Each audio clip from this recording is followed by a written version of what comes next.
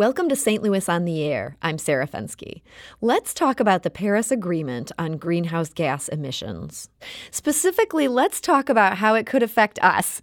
Not 20 years down the road, not in terms of projections, but right now. On November 4th, the United States signaled the final step in withdrawing from the Paris Accord. And that's even though, in 2017, the mayors involved with the Mississippi River Cities and Towns Initiative implored the White House not to leave the accord. Their concerns have to do with the competitiveness of our commodity exports. Under the accord, the signatories can set up a tax or penalty to trade with non-signatory nations.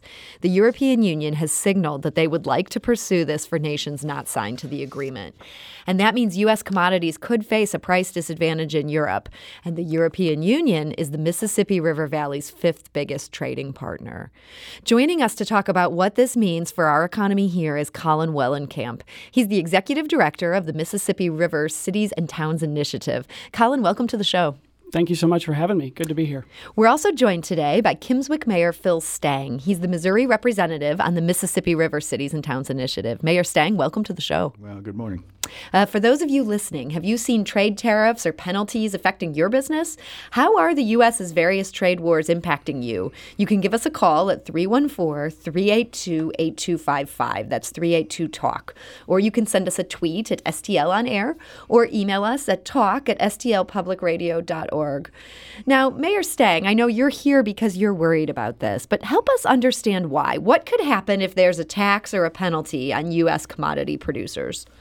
Well, it's fairly straightforward. We were very disappointed in the pullout from the Paris Accords. In 2017, the Mayors Association warned the White House of the negative impacts that we would have. And the other piece of not only the economics that are associated with it, but if you don't have a seat at the table, you can't make any decisions. And the Mississippi River Basin is the biggest commodity developer in the world, and that's a severe impact on the entire Midwest. We're going to be basically trying to play this game at a big disadvantage. Talking to Missouri farmers, are they concerned about this? Oh, yes, they are. They're severely impacted by the tariff wars at the moment, and this just adds another negative impact to exactly how they're going to sell their products worldwide. Now, Colin, I know your organization has, as we said, they implored the U.S. not to do this. Tell us a little bit about who you all represent. Sure. We are an association of 95 mayors on the Mississippi River in 10 states. We're mayor-run, mayor-led. You have to be the mayor of a municipality directly adjacent to the main stem to be a member of our association. And what do you qualify as directly adjacent? Who counts on that? Sure, of course. There can't be any other municipal jurisdiction between your city and the water's edge. You have to literally touch the water.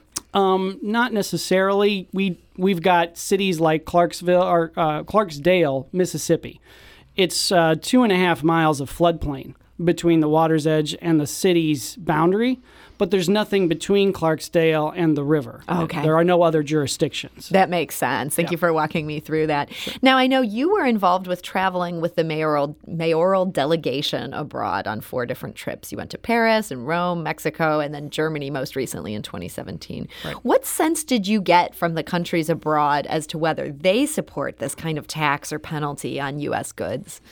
Well, originally, the Article 6 of the Paris Accord was originally set up, so we're told, in order to help nations use their trade to finance their GHG emission reductions. Those are greenhouse gas. Correct. Okay. Right. Any kind of effort, you could kind of build that into your trade market and help you pay for it at home.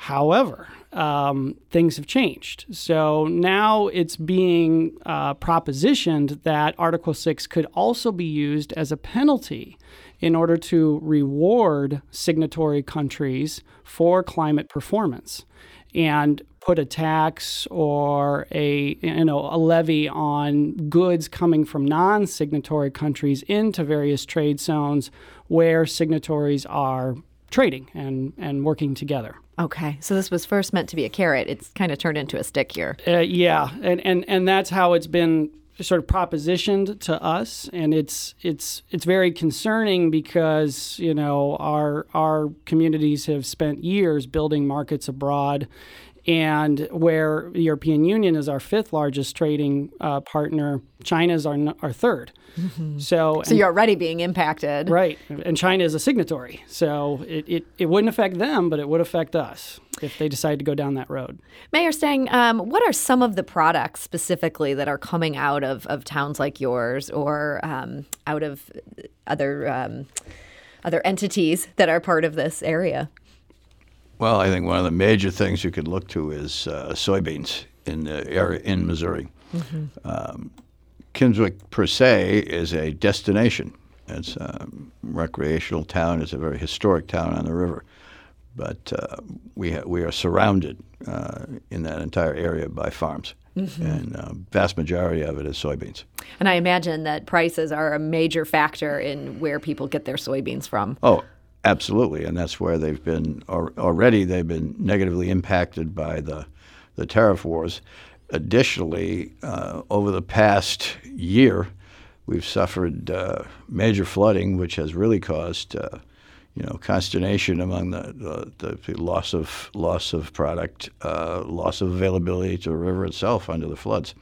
And so, with that impact, we certainly don't need to have additional impacts of penalties provided by this accord. So Colin Wellenkamp, what can we do to ensure that our markets abroad remain whole when something like this is looming? Is there anything that can be done? Yeah, if we stay out. Incidentally, it's free to stay in. You can stay in and stay at the bargaining table and not do a thing. Yeah. Not incur any costs at home. Just be at the bargaining table in order to have a vote and a say on how these trade agreements are structured through Article 6. That's basically the value point. But if we're not going to be at the table. Which sounds like the direction the Trump administration is going. Exactly. If we're going to be outside the room and the rest of the countries are going to be inside putting these policies together, what we are hopeful is if we can show that there is still GHG mitigation happening with the product itself that we are trying to trade, and that it is working to meet the spirit of the accord, that will forestall penalties from being applied. Give me an example of that. You're saying like an individual company would attempt to show that they're doing something about their own greenhouse gas emissions? Companies as well as organizations working on acreage with farmers. We're not just talking about farm products. We're also talking about manufactured chemicals, chemical goods, food, as well as finished metals and other bulk commodities.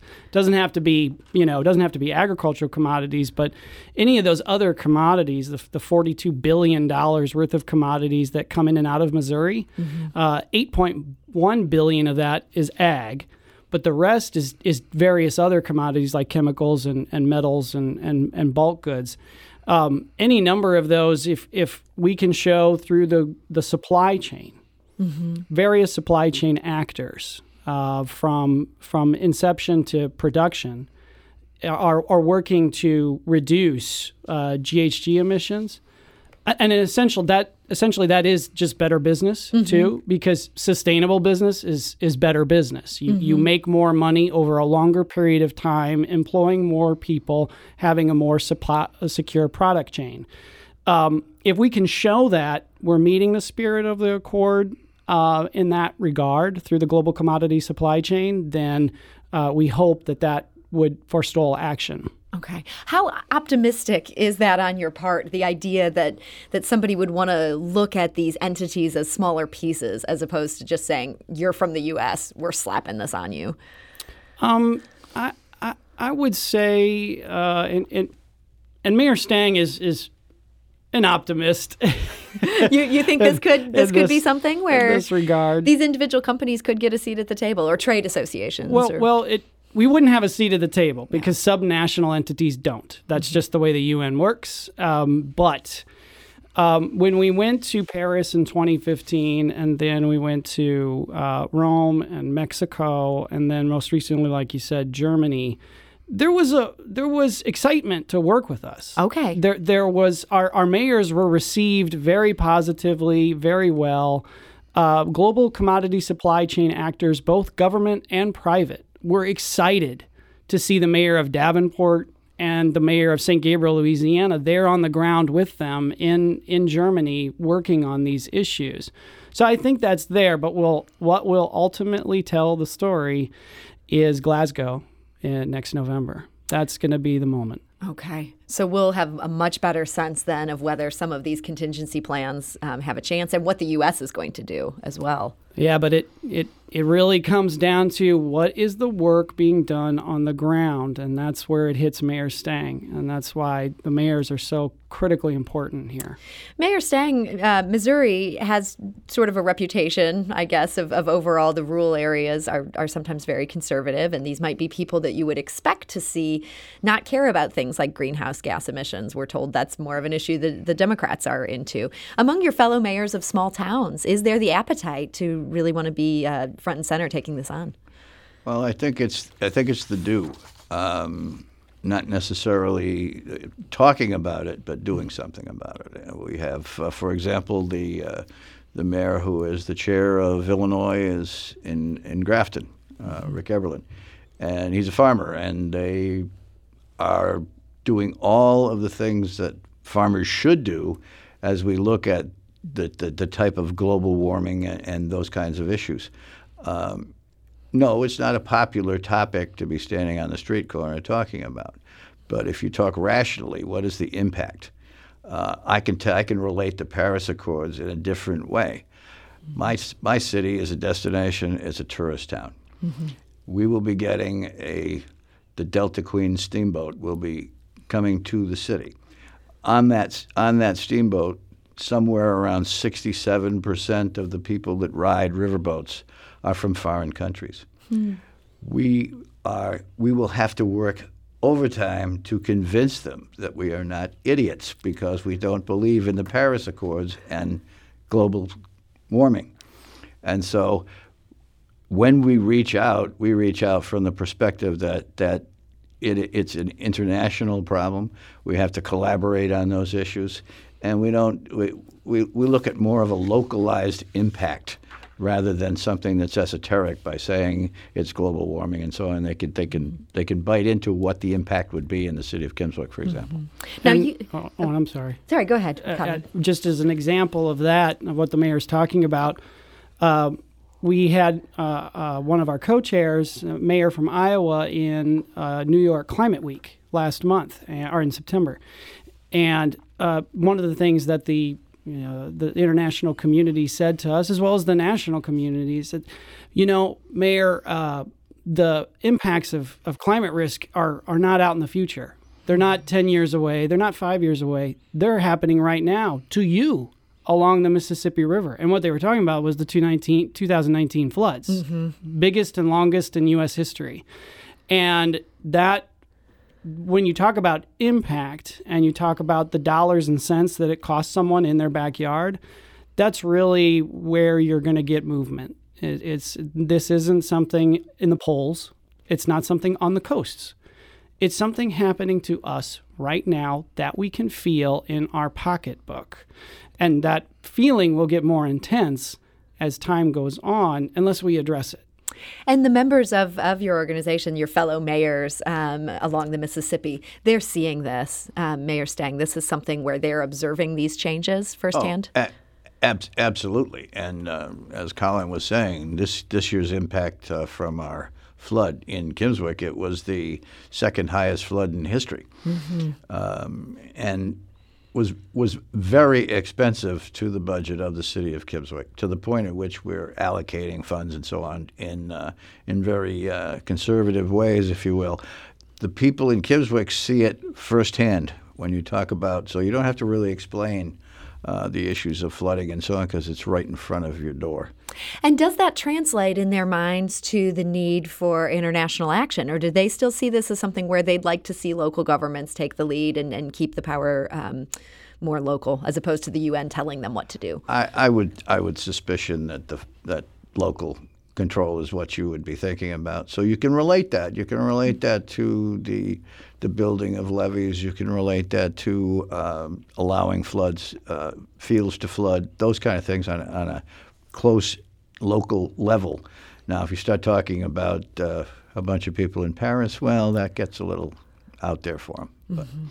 Colin Wellenkamp, is that hard to translate sort of these international issues that are affecting your members and their membership to what needs to be done on the world stage? Not as hard as you'd think, because our farmers, we have mayors that are full-time farmers. We have mayors that have worked in the global commodity supply chain their whole lives. Mayor Stang spent his career in marketing of manufacturing before becoming mayor. So, they get that, and some of these farmers, many of these farmers, they have spent a long time developing markets abroad. Through relationships, through a gradually building of opportunities. And that's because the Mississippi River Basin is the largest commodity producing basin on earth. We can move more product more efficiently at a lower price point than any other nation in the world because of that river. And because of that, we have to approach these problems at a global scale, because that's who's buying this stuff. That's where our markets are. To keep those markets whole, the Mississippi River has to have a seat at the international table. Colin Wellenkamp, Executive Director of the Mississippi Rivers Cities and Towns Initiative. Thank you so much for being here. Thank you. Glad to do it. And Kimmswick Mayor Phil Stang, thank you for joining us today. Thank you. This is St. Louis on the Air on St. Louis Public Radio, 90.7 KWMU.